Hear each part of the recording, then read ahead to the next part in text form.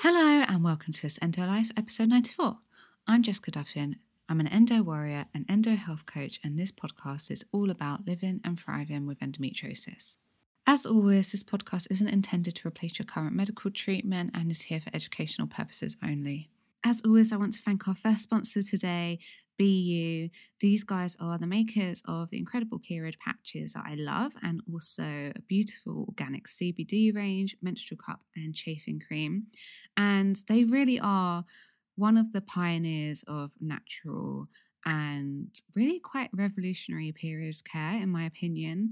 I have seen these period patches change people's experience of their periods so dramatically, and their experience of endometriosis so dramatically. And they are really one of the first things that I recommend to my clients if my clients are going through a flare-up or it's taken a while for their symptoms to calm down and for us to implement changes. I still want to provide my clients with something that's going to provide relief, in that current moment.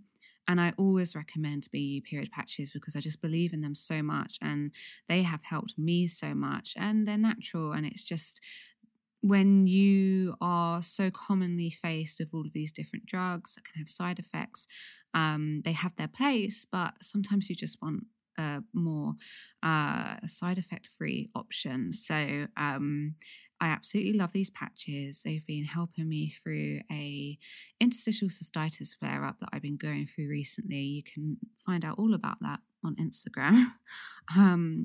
And if you want to try the BU patches for yourself, you can just head to the link in my show notes or go straight to their website, which is buonline.co.uk. So that's BEYOUonline.co.uk. If you are in the US or in Canada, you can actually also order your BU patches from Cult Beauty, and they will ship to the US or to Canada. So that's cultbeauty.co.uk. Let me know how you get on with them. So thank you for bearing with me last week whilst I took a week off. You guys get it, right? As people with chronic illnesses, and usually multiple, as I'm kind of dealing with at the moment, there's not people like, oh, do you feel better? And sometimes you don't. Sometimes you genuinely do. Like in the case of with endo, most of the time I'm feeling better. But with IC, for example, I haven't really felt better with that for, years. So I don't want to lie and say I'm feeling better, but I had 10 hours sleep last night, or 9 hours, something like that. So for sure today I just feel more rested and more able to record this intro. So thank you for waiting, and some of you have sent nice messages, so I really appreciate that. I hope that me taking last week off shows you that, firstly, I'm not perfect and I still have my struggles, and that healing isn't linear, and that there are ups and downs in the journey, and it's okay to stop. And I need to take that advice myself. Remember, it's okay to stop. As a perfectionist, it's a constant learning curve. But enough about me. This week on the podcast, we have Dr. Joanne Michelle Martin. Joanne is a pelvic floor physiotherapist with a specialist interest in endometriosis and women's health, and we actually studied on the same endo course together, which I didn't realise and only discovered in the interview, so that was fun. And Joanne has been treating patients for 13 years now, and she's really come to notice the inequalities and inadequacies within women's pelvic health and just women's health in general, especially for Black women. Often when women finally see Joanne, they've had years and years of dismissal from various doctors, and when they see her, it's usually the first time they've been heard and seen. And I think one of the reasons why it's so powerful for them is because Joanne is not just, you know, caring about their pelvic floor and paying attention to what's going on there, but she takes a really holistic approach, and she is looking at their whole body, mind, soul, what's happening at home, what's their nutrition like, what's happening in their gut, what are their levels of inflammation like. So for most of us, that's a pretty revolutionary approach for a healthcare practitioner to take. So in this episode, we discuss the disparities in healthcare for Black women and what needs to change in the medical industry so that we can stamp out racism and finally have equality and the right treatment for everyone. We talk about how pelvic floor dysfunction can lead to worsening endometriosis pain even after surgery, and how pelvic floor dysfunction and inflammation from endometriosis can affect the surrounding organs such as the bladder and the intestines, and how that's all linked together. We talk about why pain spreads over time and how it often worsens over time as well, and the kind of mechanics behind that. And finally, we also talk about the exercises to avoid when we have endometriosis and pelvic floor dysfunction, and also exercises that are a bit more pelvic floor friendly.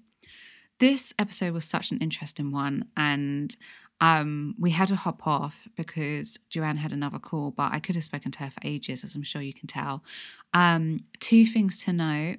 Firstly, I recorded this on Monday, so it was only a couple of days after I took that day off, so my brain still wasn't 100% with it, and it took me about 3 minutes to realise I hadn't pressed record. So Joanne's summary of her kind of story into healthcare is slightly clipped, but most of it is there. And I think what we missed is that she was an athlete, and she first started working with, she wanted to first start working with athletes and doing kind of whole body physiotherapy, sports physiotherapy, etc. But then there's a more technical term for that, I'm sure there is. But then she kept getting sent pregnant women, and that sort of sparked her interest in women's health. So that's sort of what I missed there. And secondly, something happened with the sound on my end. And it seems to have stopped recording through the mic and was recording through my laptop, which sort of sits behind me when I'm podcasting. So the quality of my voice isn't as loud or as strong. So apologies for that. It should be fine to listen to, but I just wanted to let you know that is why I might sound a little bit funny. Okay, so here is the episode. I hope you enjoy it. And of course, if you have any questions and you want to reach out to Joanne, her contacts, her Instagram, her Facebook, all of that jazz is in the show notes. I'd always worked with female athletes. So, I started to see a lot more correlation there. And then I also had worked adjacent to a trauma surgeon. And so what I was finding was orthopedically, I was able to help a lot of these women and most of them, but then there were some women who were, victims of trauma, like physical trauma. And it's like they would get 95% better. And that 5% would just nag me. And I'm like, what the heck? But a lot of it, if they're having pelvic fractures and they're having, surgeries to pin the pelvis and things like that, you can understand that then there's going to be some soft tissue issues, all sorts of stuff going on. And so that really started to intrigue me. And I think it was from there, coupled with, being pregnant with my first child, that really set it in motion, even more than it already had been. So then I was seeing women that way. I was seeing women in the hospital because I used to pick up hours in the hospital and I worked mother baby. And so then, it's like the dynamic, the musculoskeletal dynamic, the labor and delivery dynamic, and kind of seeing different things in different places. But it was all very intriguing. And I just decided to launch my own practice eventually. Um, Partly, as being a mom and wanting to have that autonomy and wanting to kind of create that life that I need, that work life balance that I couldn't get from a regular job, but wanting to create that for myself. but then also being able to see the types of clients that I wanted to see, which was pelvic health clients. So that's kind of a roundabout way, but that's how I kind of got into pelvic health. And then as I started seeing more patients, more and more, I was more intrigued by pelvic pain. Everybody likes the pregnant women, everybody likes the postpartum clients, but I got to be very intrigued by pelvic pain, and a lot of the women who were having dyspareunia, a lot of the women that were having more complex cases. And I love the fact that it's hardly ever just their symptoms alone. They might come in and say, I hurt. Okay, so tell me what else is going on, because it's usually a cascade of other things. And then it's the psychosocial, and then it's like, the belief systems. Like, I'm in a very conservative area. And so, for example, I see a lot of young couples that are coming into me, women who are complaining of pain with intercourse, but this is them now embarking on a journey of intimacy, whereas they hadn't been before. And this thing that was supposed to be so glorious and so magical is like a pain in the butt, and they don't like it, and they don't want to have sex. And they're like, if I don't do it, my husband's going to leave me. And like, so now there's all these different, misconceptions, and belief systems also tied into that, along with the physical, along with the anxiety, along with, any depression, change in relationships, and all these different things. And I'm just so fascinated by how many different things can come together to create just this perfect storm, if you will. Yeah, so true. Did you like it sounds like you have a really holistic approach to your work Hmm. rather than just solely focusing on the pelvic floor. Did you did you study with Dr. Jessica Drummond by any I chance? sure did. I did the endo. I'm a endo wellness coach. Oh, we did the Through same course. yeah. Oh, okay. And did you do the women's health coaching program as well? I didn't do the women's health coaching program. I've been going back and forth, but I did have a lot going on, so I didn't feel like I could fully commit to it, when I first considered it. But I really want to. Okay, I thought there were some points that I was like, this sounds so yeah, this sounds so familiar. So yeah, such a good course, and I guess we were in the same cohort because The one that just passed in December, like in the yeah, wintertime. Yeah. yeah, but maybe we were on different course because of my time difference. So I typically would do the Sunday if I could catch it, or the Monday, yeah, or the replay I did the with the kids. Sunday. So and I asked a lot of questions. So you probably you probably saw me. I was probably like to you like the annoying one. So I was like, you're that yeah. person in the replay videos. I was like, "Oh god, everyone's gonna be like, this girl is such a Hermione Granger." But, Oh man. yeah, always If so it's any interesting. consolation, I love Hermione. Okay, okay, I was always like, "People must hate me." Okay, brilliant. So you have, like, such a holistic approach and, yeah, I mean, you're so right. It's it's almost surprising, but yet also not because we know how it works, just how many Hmm. layers there are to health and especially around pelvic pain. So it's just wonderful to hear that you take that approach.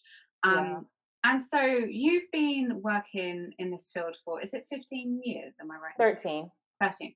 And so obviously we're at the time of recording we have the Black Lives Matter protests, and there's a lot going on in the world. So I wanted to talk to you about, as you know, as your work as a healthcare practitioner and as a Black woman, what have you noticed are the disparities within healthcare across treatment, and have you noticed that in like pelvic floor physiotherapy? Because that's something that I don't really know much about in terms of like systemic racism within pelvic floor physiotherapy. Um, I don't know that it is within pelvic floor PT per se. What I will say is that across the board, there are a lot of disparities that are very noticeable, very rampant in our healthcare system. So I'm in the US. Um, they're very rampant in our healthcare system. Um, the least of which is not, I mean, or rather implicit bias, but I mean, we've got the structural, we've just the way our system is set up. We've got a lot of clinicians who still have this very antiquated way of thinking. A study was done in 2016. I'm trying to remember the name because I wrote it down so I wouldn't forget it. But it was called Racial Bias in Pain Assessment and Treatment Recommendations and False Beliefs About Biological Differences Between Blacks and White. And they'd interviewed 200 med school students with regards to their beliefs on biological differences between blacks and whites, if there were any. And what they found was that a lot of the beliefs were held over from even like a lot of racial ideologies coming out of slavery and things like that. What they also found that was that for instance, they stated that black people had thicker skin.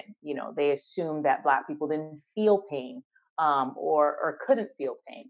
And then they noted as a result of that, treatment interventions were not adequate for blacks versus whites based on these beliefs.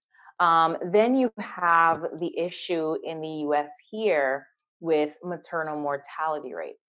And the belief by most people is, well, they must be poor, they must be uneducated, or they must not have had any prenatal care. But even when we have accounted for socioeconomic status, when we've accounted for education, when we've accounted for prenatal care, we're still finding that Black women in the US are 4 to 5 times more likely to die during birth than white women. So the numbers are pretty staggering. And it's a lot of the times people go unnoticed, people get brushed off. And this is happening constantly in society. There's not a lot of, I don't believe, cultural competency among a lot of the healthcare systems and a lot of healthcare workers, because most people's excuse is, well, I just didn't know, which I find can't be used as an excuse anymore, because if you're working in healthcare, it would behoove you to know, Yeah. to learn, to get a clue.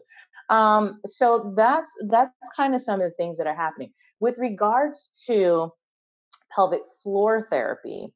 I think one of the issues that some people have mentioned is that a lot of us as pelvic floor clinicians typically are cash pay only. One of the reasons for that is when we see clients, we typically will see clients for an hour. In a lot of other traditional orthopedic or musculoskeletal settings, that's not the case. They're seeing 30-minute sessions. For most of the orthopedic conditions, there may be double booking, sometimes even triple booking in a lot of these other clinics. And you can't do that when you're working with a pelvic client, especially when you're dealing with people with chronic pain issues.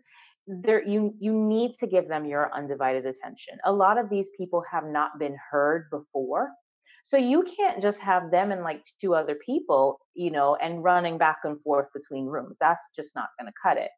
They need to be heard. They've been schlepped around from doctor to doctor, people telling them it's in their head, or they don't know, or there's nothing going on, dismissing their questions, their fears, their concerns.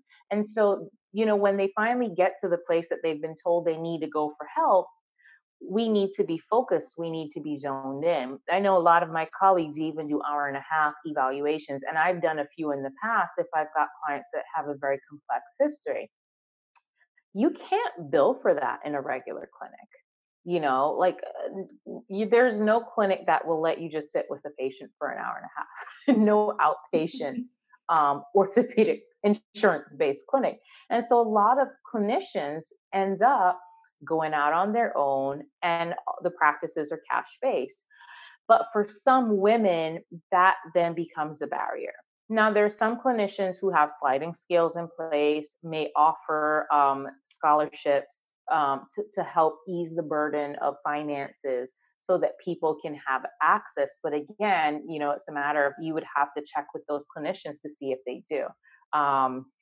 So I think that those are some of the things that prohibit um, minorities, especially then when we talk about those who are financially challenged. That would be something that would prohibit them from being able to seek pelvic care. What I do tell most women though is when you look at the care that you're going to receive, and I like to talk to people about value. If you're going to go to a private pay clinician, you're probably not going to require as many visits. We typically will see clients once a week, and oftentimes sessions are then tapered. So then you might go, transition to every other week. Then you may be, depending on how well you're doing, it could be once a month just to check in, just to make sure that we're still, doing whatever we need to do. Um, and so with that, you typically may not see a clinician for that many visits, again, versus some of the insurance-based practices that are seeing women twice a week for 12 weeks. So when you look at visit count and overall costs, ultimately it seems like a lot more on the front end, but long term, you end up spending way less more often than not when you see one of the private pay therapists than you would if you go with the insurance space. So, Yeah. It's really complicated because obviously we just discovered we've done the same course.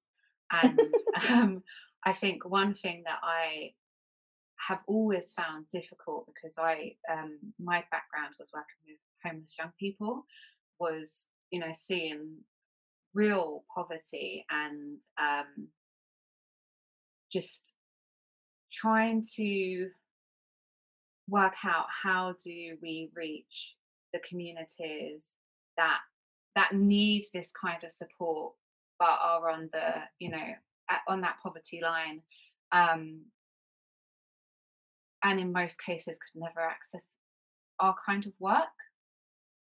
And it's something that in the beginning I did a lot of scholarships and then got unwell myself, and it's just trying to, and I'm now designing um, a coaching program that's like online, like they go through it themselves, that's much more affordable. But it's that how are we making these, I guess they might seem niche. I mean, they do in the UK, for example, like in the UK, the NHS, I've never heard of an NHS practitioner recommending pelvic floor physiotherapy for endo or pelvic pain, like ever. oh, wow. So I only ever heard of it like a couple of years ago when I started this podcast, and a lot of US guests spoke about it. So you couldn't get like pelvic floor physiotherapy on the NHS without a fight over here for endo, for example. So it's complex trying to work out like how we create this a service that's inclusive for everyone. Um, and It's so true. Sorry to interrupt. It's no, so go true, ahead. but I was gonna say, even like you're creating a scholarship, and like I said, a lot of clinicians do sliding scale, but even trying to access grants that would allow clinicians to be able to then offer those services either very, very Yes. low charge or no charge, so that they can still in some semblance, some way recoup the cost Mm, of that. It's very difficult to find. It's very, very difficult. yeah, I mean, for you, what do you like? Hopefully, the world is. I mean, it seems like the world's now paying attention, and hopefully, it's not just going to be this 1 week or 2 week trend. Hopefully, this is the sign of real change. What do you have like a vision of what you hope, or how you hope healthcare will change in the future? For one, we need to, but I would think that as a healthcare practitioner, that I think we owe it to our patients. We said that we got into this field to help people, and we can't come into this field with baggage and biases. You don't, when you see a patient, you don't know them from the next. And it's up to you. They're depending on you. What decision you make or not or don't make can really make or break this person, their life, their health. And we need to treat it as such. We need to treat it with the respect and the urgency that it deserves, because people don't deserve to just be brushed off or passed along or anything like that. They have families. That's someone's mother, sister, friend, wife, or whatever, or in the case of men, same thing. And we really, really need to stop and just start to be more present with patients. I can't tell you the amount of times working in the hospital setting that I've just seen patients be brushed aside. I remember I got so mad one time. I was working with an older woman, and she was just, the fact that she was in the hospital and everything was going on, it was just very overwhelming. She had a very supportive family. Her husband was amazing, and I happened to be working with her at the time the pulmonologist came in. And when he came in, he didn't look at her, didn't look at the husband, kind of just, like head down in his nose, like just breathing, like, he's just going on and on and on, like 2 minutes. Then he turns around and he walks out. And I was like, hold a minute. I was like, did you get any of that? And she starts crying. Like she just breaks down. And I called him back and he was like, well, I have patients to go see. I said, right now, while you're in this room, that is your patient. And right now, your job is to make sure that she understands all that you just said, that she can make an informed decision, that she is comfortable and comforted. You don't get to walk out of here until you do that. That is your job. And she's just crying, like she was just bawling. And I was so pissed because I was like, if this were your family member, would you want them to be treated this way? But it happens all the time. Mm. Yeah, I just shared a story last week, and I think that to me really shows just how real this issue is. And I've not shared it for years and years, like literally, like I didn't know if I could legally share it. I still don't know if I'm going to get sued. But I was working with a girl who had really severe pelvic pain, and when I first met her, she had, like, so this is before I was working in endometriosis, but I had been diagnosed with endometriosis and I was just starting to work in it as a volunteer. And she had a small girl, and she had a huge stomach that looked like she was, like, Oh, honestly, like wow. 8 months pregnant. And she felt that she had ovarian cancer, and she Oh, was, gosh. like, really, and she had a lot of issues going on, a lot of emotional issues, and kind of very big history. And she was under, like, one of the best NHS hospitals in at least in London. And they just didn't believe her. And it was, we went back and forth, and they actually ended up saying it was psychosomatic and put her through regression therapy. And um, at, I mean, I'd been working with her for 3 years, and by the third year, I was like, I think this is endometriosis because I knew enough about it now, and now I'm trained in SIBO, and I think it was SIBO as well, because they're so commonly linked. And she was going back and forth with them, and they're like, yeah, it probably is endo, but that they literally were just like, we don't want to do the surgery. And that was the last time I saw her because she had an abusive family member Oh, who wow. took her away, and they told her that the pain was the devil inside her, and she was killed. And I just don't think if she had been white that this would have happened. I think she would have, like, she just was. This went on for 3 years, and they told her it was psychosomatic, and they put her through regression therapy. and and even with a lot of endometriosis, a lot of it you can't see. A lot of her symptoms are very visible, and But the gut symptoms are very, very I mean, it's like exactly. like that's screaming gut dysbiosis right there. And to say it was psychosomatic when you could see it, Wow. and it's it breaks my heart to this day. But I think, had she not been black, it would have been a very different story. And it just, yeah, I just think that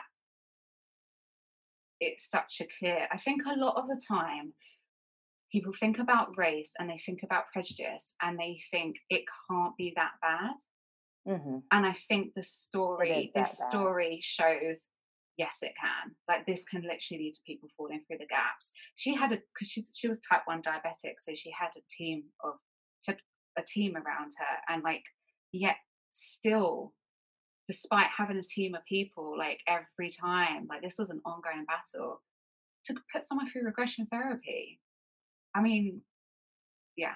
So Well, just Black women are also 3 times more likely than Caucasians to have fibroids. Well, the problem with that is that since they're oftentimes dismissed, and they're not listened to, they're brushed aside, nobody wants to take notice. Women with endo, Black women with endo, I mean, it already in general, women with endo will see about 7 to 10 doctors. Black women will see more than that because oftentimes they're misdiagnosed.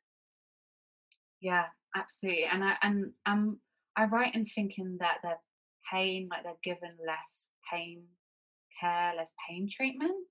Yep, pain medication, just pain management on a whole. Because again, remember the article I just mentioned? That was only that research study was in 4 years ago. 4 years.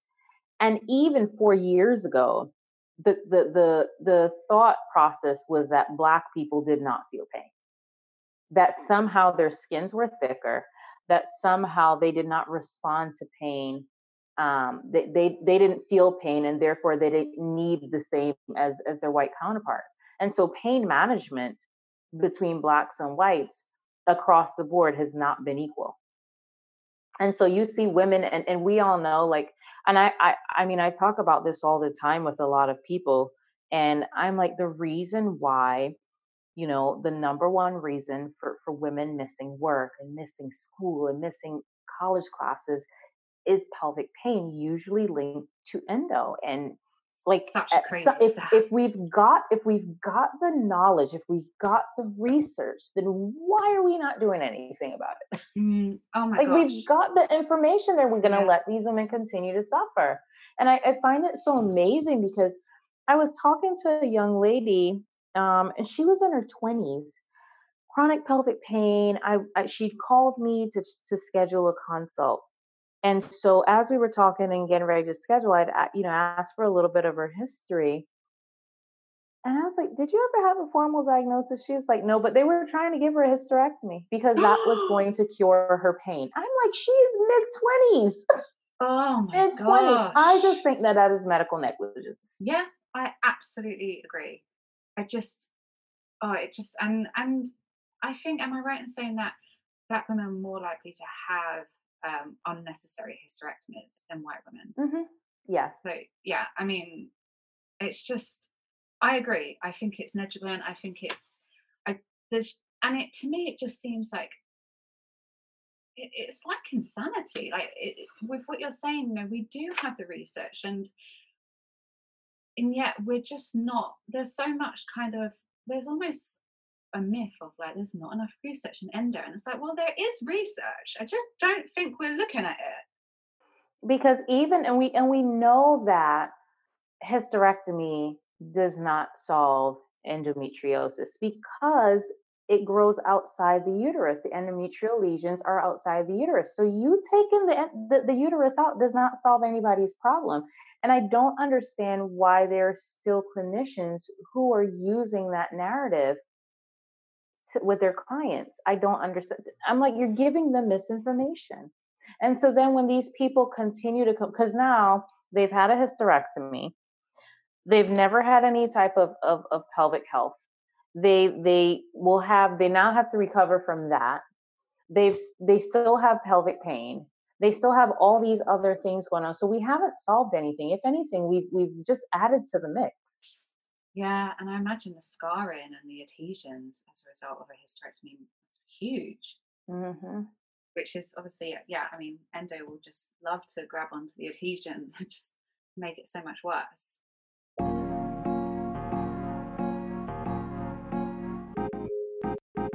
Just a reminder that this episode is sponsored by BU.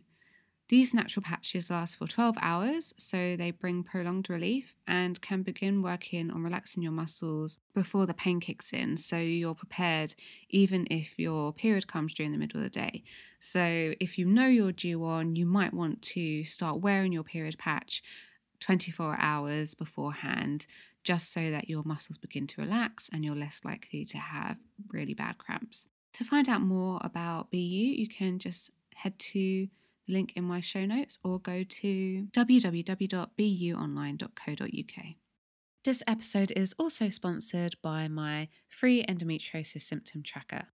If you kind of feel a bit overwhelmed by your pain and your symptoms and you really just don't know where to start with managing them, then tracking your symptoms over a couple of months or even just a month to see what your triggers might be could be really helpful. I've put together a free download that helps you track your pain, your mood, your brain fog, your bloating, where you are in your cycle, your eating habits, your stress levels, so many different things in a really simple and effective way. If you'd like to try it out, obviously it's free. Just head to the show notes, follow the link, and you can get your own copy.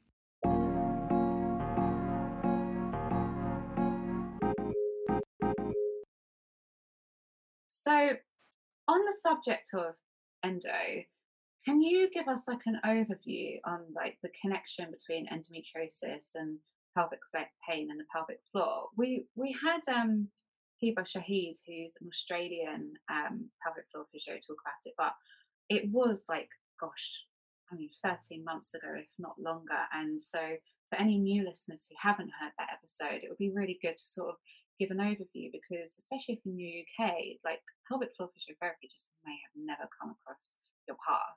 Yeah, absolutely. So, like I was mentioning earlier, endometriosis is a disease process whereby tissue that's similar to the endometrial lining of the uterus grows outside of the uterus. The problem with that is that in growing outside of the uterus, there's a lot of systemic inflammation that's kind of created as a result of all this. And it doesn't necessarily have to, for instance, and I'll talk about like the bowels and the bladder and stuff like that. And there's no correlation with the tissue having to be on the organ specifically, but just even being in and around the area. When we talk about just connective tissue and we talk about fascia, and we know that the thoracic fascia, for example, is continuous. And so there's a lot of connections, there are a lot of fascial connections in and around the pelvis, um, you know, that are kind of coming from the abdomen.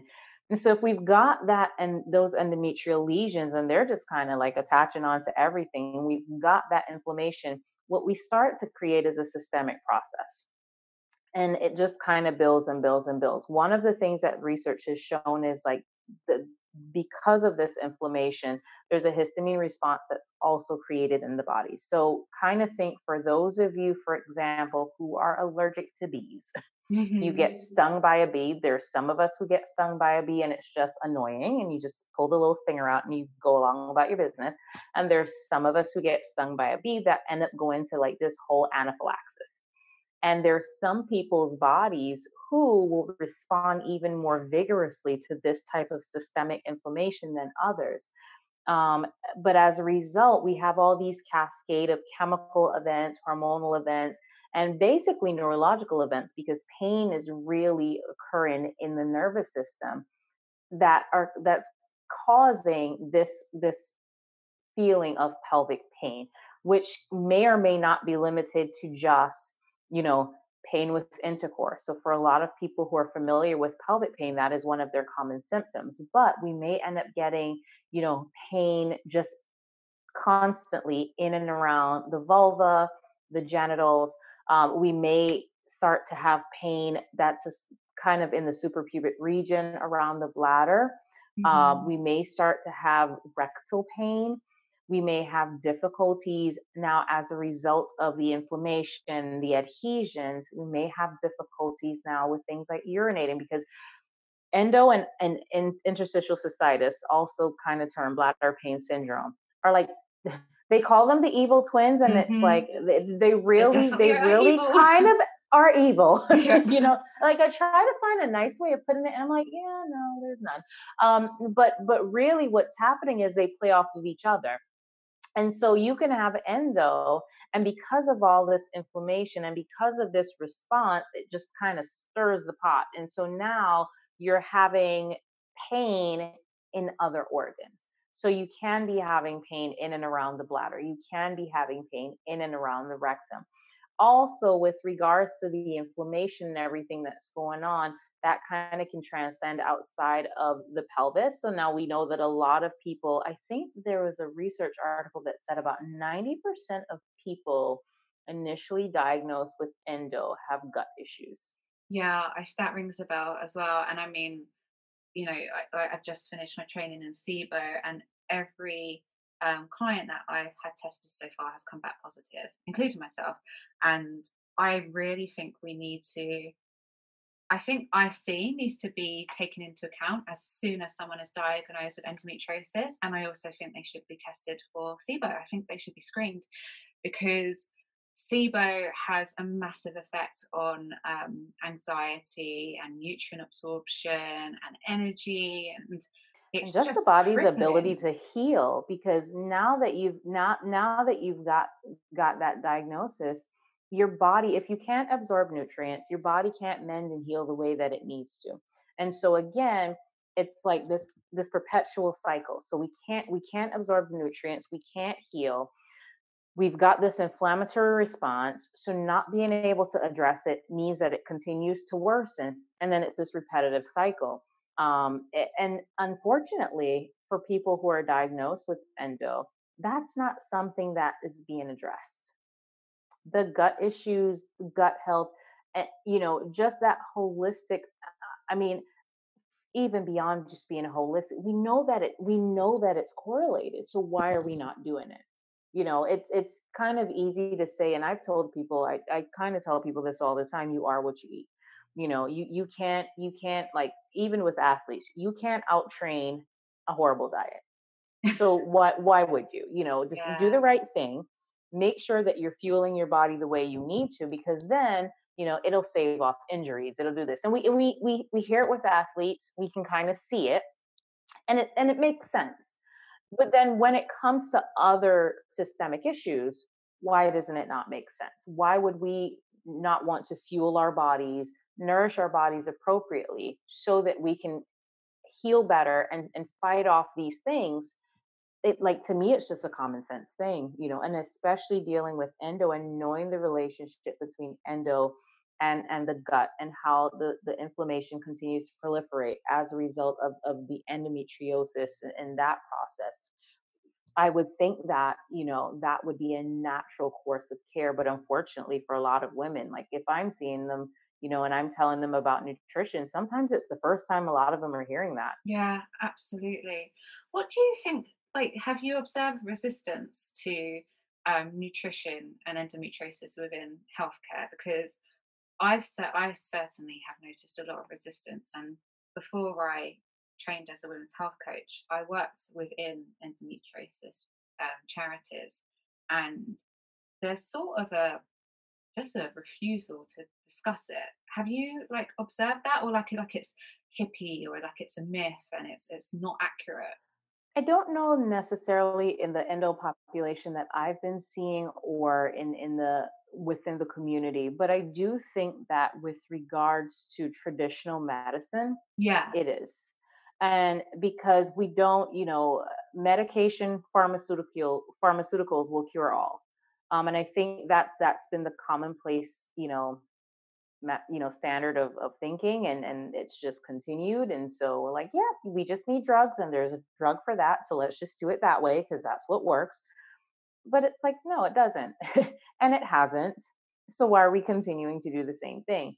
But I think that a lot more people, as women become more knowledgeable, as women become more empowered, because they're learning these things, and they're not even learning it from their physicians. You know, they're learning it from health coaches, they're learning it in their community, they're learning it from people like you and myself that are just shouting it to the rooftops and trying to help women become more aware. And then they're starting to take control as best they can of their lives to make some of those changes because they're not getting it in traditional healthcare. Yeah, absolutely. And so going back to what you were mentioning with IC and GI issues, I mean, in your experience as a physio, would you say that something like nutrition, for example, if you took me as an example, I have IC and I have histamine intolerance. Um, so I've got a pelvic floor physiotherapist and obviously changed my diet. But could a tight pelvic floor and adhesions be the cause of GI problems and bladder pain without it being something like histamine or an intolerance? Could it be solely pelvic floor problems, or is there more to it? I think there's going to be a little bit more to it, but certainly a tight pelvic floor. Whenever we're looking at a quote unquote tight pelvic floor, we're really talking about the muscles being hypertonic, so they're overly active. Hmm. And what's happening is that when you look at that, those muscles, one of the best ways to describe it, if the muscles are really tight and they start to kind of cut off, like, circulation in the area, so they're so tight, kind of think of squeezing something, nothing really flows well, so they're cutting off the circulation of the smaller blood vessels, so now they're going to be less oxygenated. If they're less oxygenated, now we're subject to this chemical reactions that kind of elicit a pain response. And because they continue to be tight, again, that little feedback loop, right? So we end up kind of getting this cycle of pain. The problem with pain and inflammation is it just does not stay put. It doesn't say, well, I'm just going to hang out here, I'm going to hang on in your pelvic floor. I know the bladder is over there. I'm just going to leave him alone, because it just it gets to be in the whole area. The other thing is because of the way your body perceives pain, because that's at a neurological level. So your body gets a signal normally, and your body, there are little receptors that can tell your body as a message is going to the brain, hey, this is painful, hey, this is not. I put my hand on a stove and it's hot.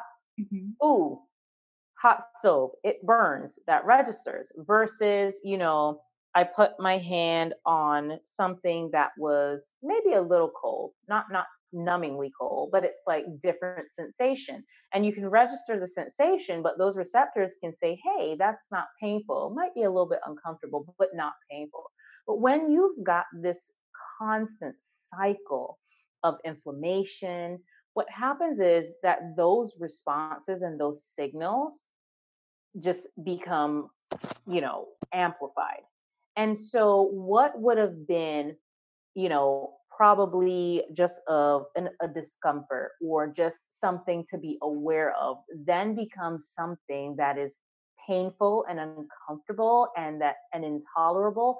And it just amplifies that whole system. So, one of the Lorimer Moseley, who is one of the premier pain scientists in the world, had given a great example, and he likened our body and our body's response to pain kind of like an alarm system. So you go into your house and you come in there. If you go into your house, you're walking around your house, your alarm doesn't go off. Like, you might come through the door and the door might chime, or if a wasp flies into the house, the alarm doesn't go off because everything is calibrated. Like, we know it's okay. It doesn't go off every time someone comes into the house. It's meant to go off if there is a burglar. Now, if it's not functioning well, though, like the dog could be walking in the house and the alarm could be going off. Like the window could open just so you can get some fresh air and the alarm is going off. So now stimuli that would normally not have elicited a response then begins to elicit this crazy response, and the body starts to go crazy. And that's what's happening with pain. So when we have this inflammation, it just doesn't stay in this one area going, yep, I'm just going to hang out right here. And when you look at the pelvis, anybody that has seen pelvic anatomy, they're real comfortable in there. Those pelvic organs are like kind of like they're like BFFs. So, the bladder is right in front of the uterus, which is right in front of the rectum. Like, everybody's nice and cozy. So it's kind of hard then to think that if there's any inflammation in that area, that you're not going to get some symptoms at those respective organs. And similarly, because the intestines are right above, again, any inflammation in that area then can expand beyond there, going into the gut and so on. So it's one of those things. I think it's very fascinating, Mm. how it all happens and how so many things then can become wrapped up into this one diagnosis, because it kind of just starts off as one thing. We've got endo, we've got pelvic pain. Oh, wait, I've got diarrhea because I've got SIBO, or I've got bloating, or I've got this one. Oh, wait, I've got urgency. Like I'm going to the bathroom frequently, or maybe, I can't go to the bathroom. Like I try to go pee and nothing comes out. So now you've got all these other symptoms as a result of this one condition. Yeah. And what do you like? So, this is a really specific example, but I don't know. Sometimes I just feel like specific examples can be helpful. So, for example, with me, my endo is under control. I don't have painful periods anymore. It's been under control for about 3 years. But my bladder pain has progressively gotten worse, and so has my pain during sex. Um, to the point where it's started to get better since doing physio, but it was like borderline vaginismus.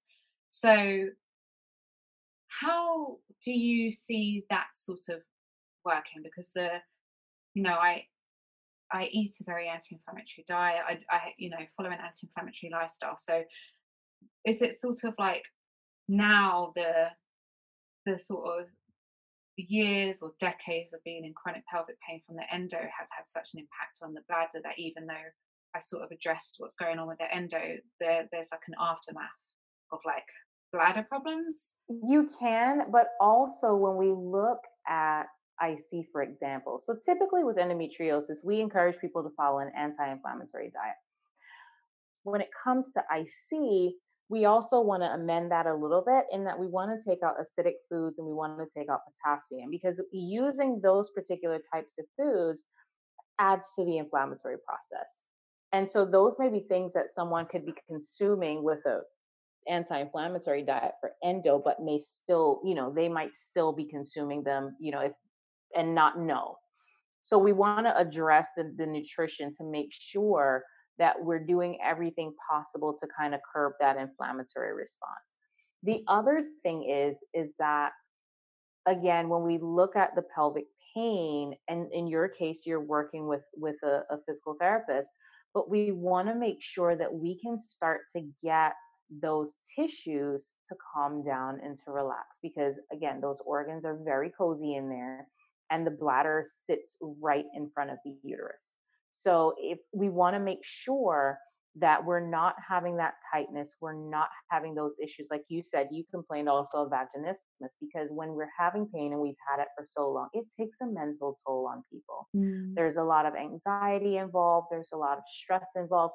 Add to that normal day to day stress, life, work, kids, relationships, Mhm. parents, family, you name it, like, and you're just like, your body's like, please send me to an island, put me in exile, Oh my you god. know? Yeah, I'm with you there. It's like, can I please go into exile? Because it's just too much. And so for some people, it may just start to manifest in other areas. And again, with the nutritional component, if we haven't also addressed the acidity in the diet, then that may exacerbate the IC. But just in general, there's so many different components that you can have times where people tend to calm down and their symptoms start to calm down, and then for whatever reason, you know things start to ramp back up, and in those cases then we need to stop and take a look at what's going on, not just symptomology. But I tell my clients, I'm like, listen, tell me everything. I need to know everything about everything.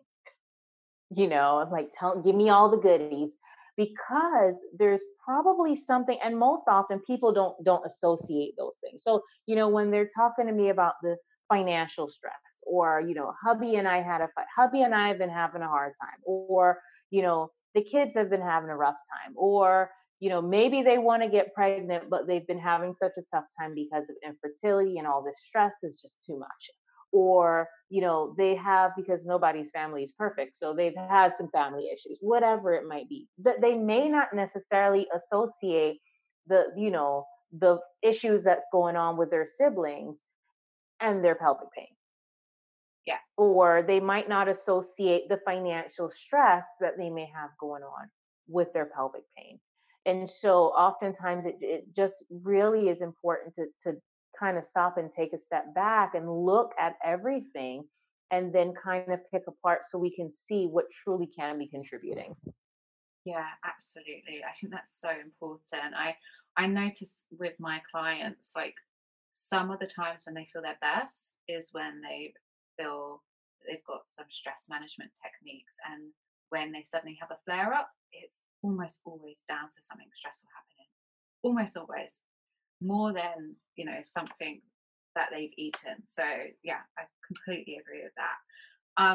So I'm aware that we have to wrap up soon. So I just want to ask um, one more question, because it's one that I'm curious about, and I get a lot of questions about it. If you have pelvic pain, what would you say is like a good exercise? Because obviously we want to be exercising if we can, and I was speaking to, I don't know if you know the girls at Semaine. They've got like they're two twins with endo, and they've got a supplement, anti-inflammatory supplement for the week of your period. And they have just been told by their physio, like, stop doing, I think their favorite thing is like cycling or spin or something. And they were like, oh, their physio told them that was the worst thing for them to do and they need to stop. And so, like, and my physio was like, be careful with your ab exercises, because I love doing sit-ups. So what kind of are like some good, especially aerobic exercises to get our heart rates up that aren't gonna like send our pelvic floor into spasms? That's a really good question. Um, I think sometimes it's not necessarily always what you do, but how you do it. Swimming is great. Rowing is great. Stair climber ellipticals can be great. I Oh, would okay. shy away. I would shy away from the bike, only because if you already have pelvic pain and any genital pain, then what happens is sitting on that bike, especially those really hardcore spin people Yeah, that just sit I there could for like never be hours that on kind of end. And person. I'm going, how on earth do you do that? I sit there for 5 minutes and I feel like my whole pelvis is going to fall apart. Like the seats are not the most comfortable. And so that can aggravate your symptoms. So that's oftentimes why most people will say, stay away from the bike if you have any type of chronic pelvic pain. As far as abdominal exercises go, I don't mind people doing core exercises. I do encourage people to add rotation into their movements. So if you are working out, just don't keep doing straight plane, sagittal plane movement. You want to add some rotation. For one, from a functional perspective, our normal day-to-day life does not involve moving in one plane alone. For two, we really want to make sure that we're strengthening globally. And then for three, when you find people that are constantly in that straight plane, in that one plane, they tend to grip those muscles or grip certain muscles a lot more than others. And that gripping, that abdominal gripping, can add to the pelvic issues. For one, because those people tend not to be really good at controlling intra-abdominal pressures. But for two, there's a lot of tightness. There could be increased tightness of the fascia. It can just lend itself to more pelvic pain. So I like people to do a lot of mobility work, a lot of relaxation exercises. If there's a particular workout that you do and you find it great, then so be it, because everyone is going to be different. So sometimes it may be a little bit of trial and error to find what works for you. I love dancing, and most people don't think of dancing as a workout, but some good salsa dancing, you Yeah. get a lot of good waist movement, you get a lot of good core movement, good cardio workout. You look good because you got heels on, you know. So that can be, and when you're doing that, you don't have time to think about the stresses of life. you're too busy trying to get your footwork down, so you know? true, yeah. So it can be a good release. I think dancing, belly dancing, cardio, belly dancing, sorry, salsa dancing, line dancing, these all could be great ways to just kind of get your mind off of, just stress in general. Yeah. And a great way to add cardio to your routines. Yeah, that's such a good idea. I actually found an app the other day that's like 10-minute dance. I don't know, like dance videos by like world famous dance teachers. So I'm Oh, going to that's find it nice. again and download it and put it in the show notes, That's nice. because I just didn't really think about like, yeah, I just didn't think about dance. And I know that, aerobic exercise in like 10-minute intervals, sort of not going, I think, above 30 minutes is really good for lowering cortisol levels and boosting endorphins, which is obviously going to be really beneficial with the community that we serve. So that's Yeah. so If you helpful. watch Grey's Anatomy, think of the 30-second dance party that Okay, I Meredith haven't, but always I'm going to has. Google it. 30-second dance party, like it's when you're stressed out, it's always good to take a 30-second dance party and just start rocking out, forget your stresses, even if only for 30 seconds. So, and I think that's one of the things that, because when you think about dancing, you think about going out with your girlfriends or something like that. Like, are you thinking about anything else other Yeah, than the music? So yeah. it's a good way. It's a good way to just get your fitness in, as well as take your mind off stuff. Okay, perfect. Thank you so much. I'm going to let you go. I know you've got another appointment, but it has been so wonderful to have you on and lovely to know that we've done the same course together and we're on Yeah. the same page and yeah, just really fighting for this community. And thank you for everything you're doing and for sharing your knowledge with us. Thank you so much for having me. This was fun and I greatly appreciate it. For those out there with endo, I always love to leave people with the fact that one, you're not alone, and two, you are strong. You are strong, you are capable, and this is not a fight that you have to do by yourself. No, absolutely. Well, thank you so much. I'm going to put, oh, actually, before we go, can you just let everyone know where they can find you? Yes, so you can find me on my website, www.jmm, M as in Mary, M as in Mary, so jmmhealthsolutions.com, on Facebook at JMM Health Solutions, on Instagram at The Pelvic Perspective, on YouTube at JMM Health Solutions. Yeah, and I have a podcast called Fueling Her, a Woman's Guide to Wellness. We're on iTunes, Spotify, Google Podcasts, and a whole host of other podcasts. So yeah, check us out. Okay, so many options and resources there. I'm going to put them all in the show notes. Thank you again so much for coming on, and I hope you have a really lovely week. Thank you. You do the same. Take care.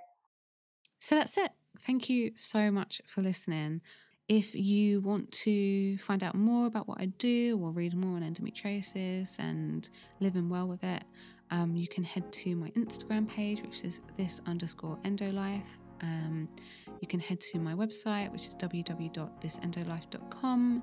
And you can also get a free guide to managing endometriosis naturally on my website. I've put the link in my show notes. It's a beginner's guide to getting started on all of the areas that I have worked on to help reduce my endometriosis symptoms and pain and live well with endometriosis. As always, if you like this show, please rate, review, and or subscribe. It really, truly does help others to hear the podcast and hopefully will help them to live better with endometriosis. This episode was produced by The Pod Farm. Whether you're an established podcaster or just getting started, visit thepodfarm.com to see how they can help you go from an idea to a finished show that's ready to be heard by the world.